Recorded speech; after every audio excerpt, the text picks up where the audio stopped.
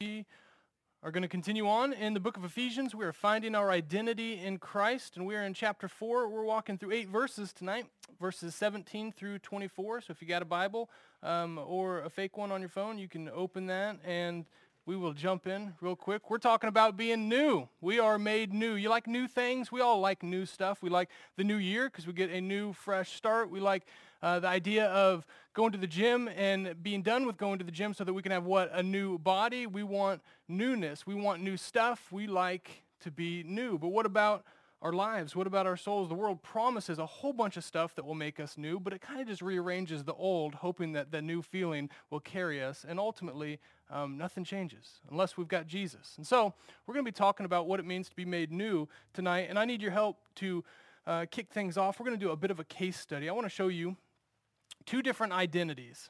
And I want you to think about what kind of decision making would come out of these 2 lives. What would it look like to be one of these identities? And so let's look at the first one. First one is identity A.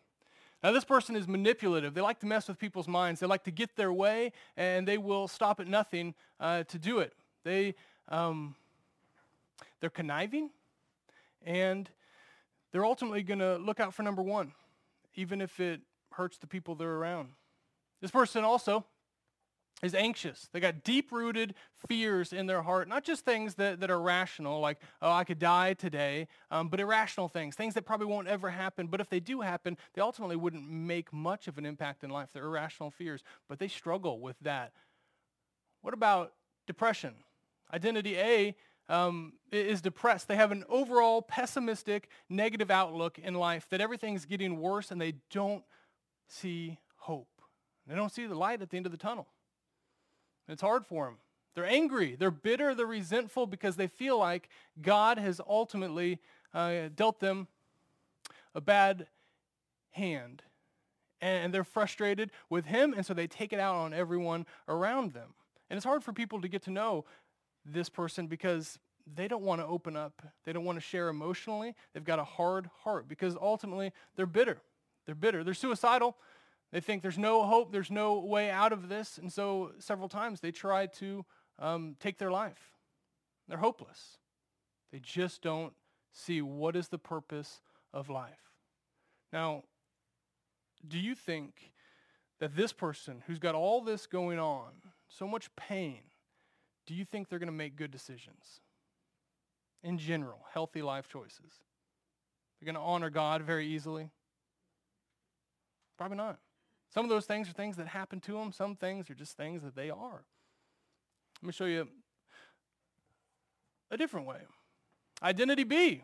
This person's comforted. They've got the Holy Spirit of God coming in them, comforting their afflictions in a way that they never thought possible. They recognize there is healing, and God is a healer. They are loved. They don't just know about love, but they have tangibly received and experienced the love of God. They see the cross, and they see love, and they see him as one, and it is mind-blowing to them. They're forgiven, not just kind of forgiven, the best kind of forgiven, which is totally forgiven. They don't have the guilt and the shame and the consequences of their sin. God has taken them through the blood of Jesus on the cross, paid the price for them, and they realize that, and they rest in that. Therefore, they're hopeful because they know that life isn't just life on earth. There is eternal life in heaven, and there's a new destination for them and a new home, and there's an inheritance, and they get that with Jesus. And then they're renewed. They realize, even though they got all that going on, they still need to be transformed. They got flaws, right? And so this person recognizes that God's changing them day by day by day. He never changes, but if we're in him, we're always changing, and they're renewed. They're joyful. Identity B has a deep-rooted joy that they never, ever, ever thought they would really find. And it's not just in their activity, it's in God himself. They might not have health and wealth, but they've got God, and they have a joy from him, and they're filled with purpose. They know why they were created and what they're going to do here on earth because God created them for a purpose. Now, let me ask you, do you think this person is going to make decisions that honor God, healthy life choices? Yay or nay? You guys are good at this case study thing. Let me ask you, what in the world does identity A and identity B have in common? A need for Jesus, for sure.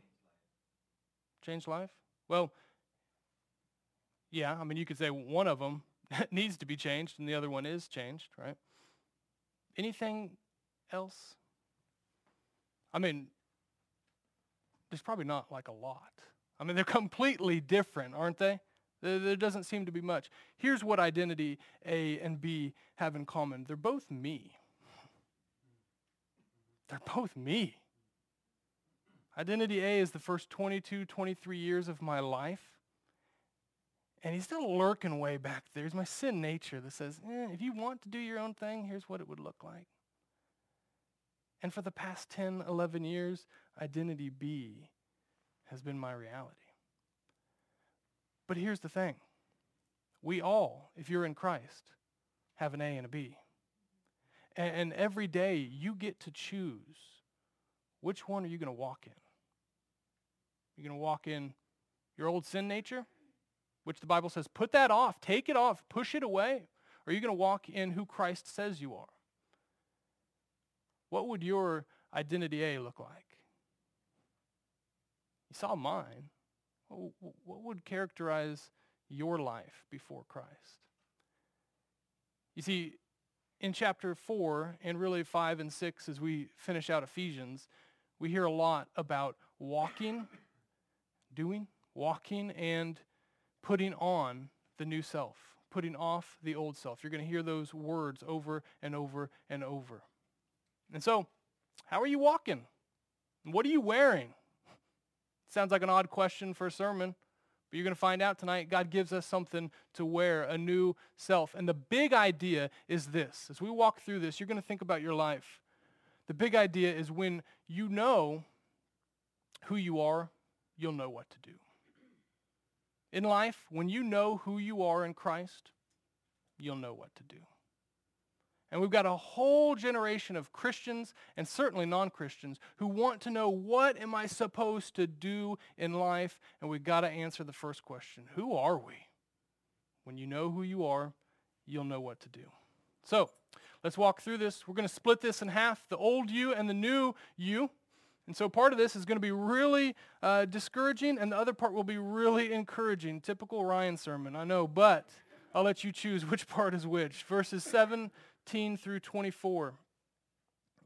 Now this I say and testify in the Lord, that you must no longer walk as the Gentiles do in the futility of their minds. They are darkened in their understanding, alienated from the life of God because of their ignorance that is in them, due to their hardness of heart. They have become callous and have given themselves up to sensuality, greedy to practice every kind of impurity.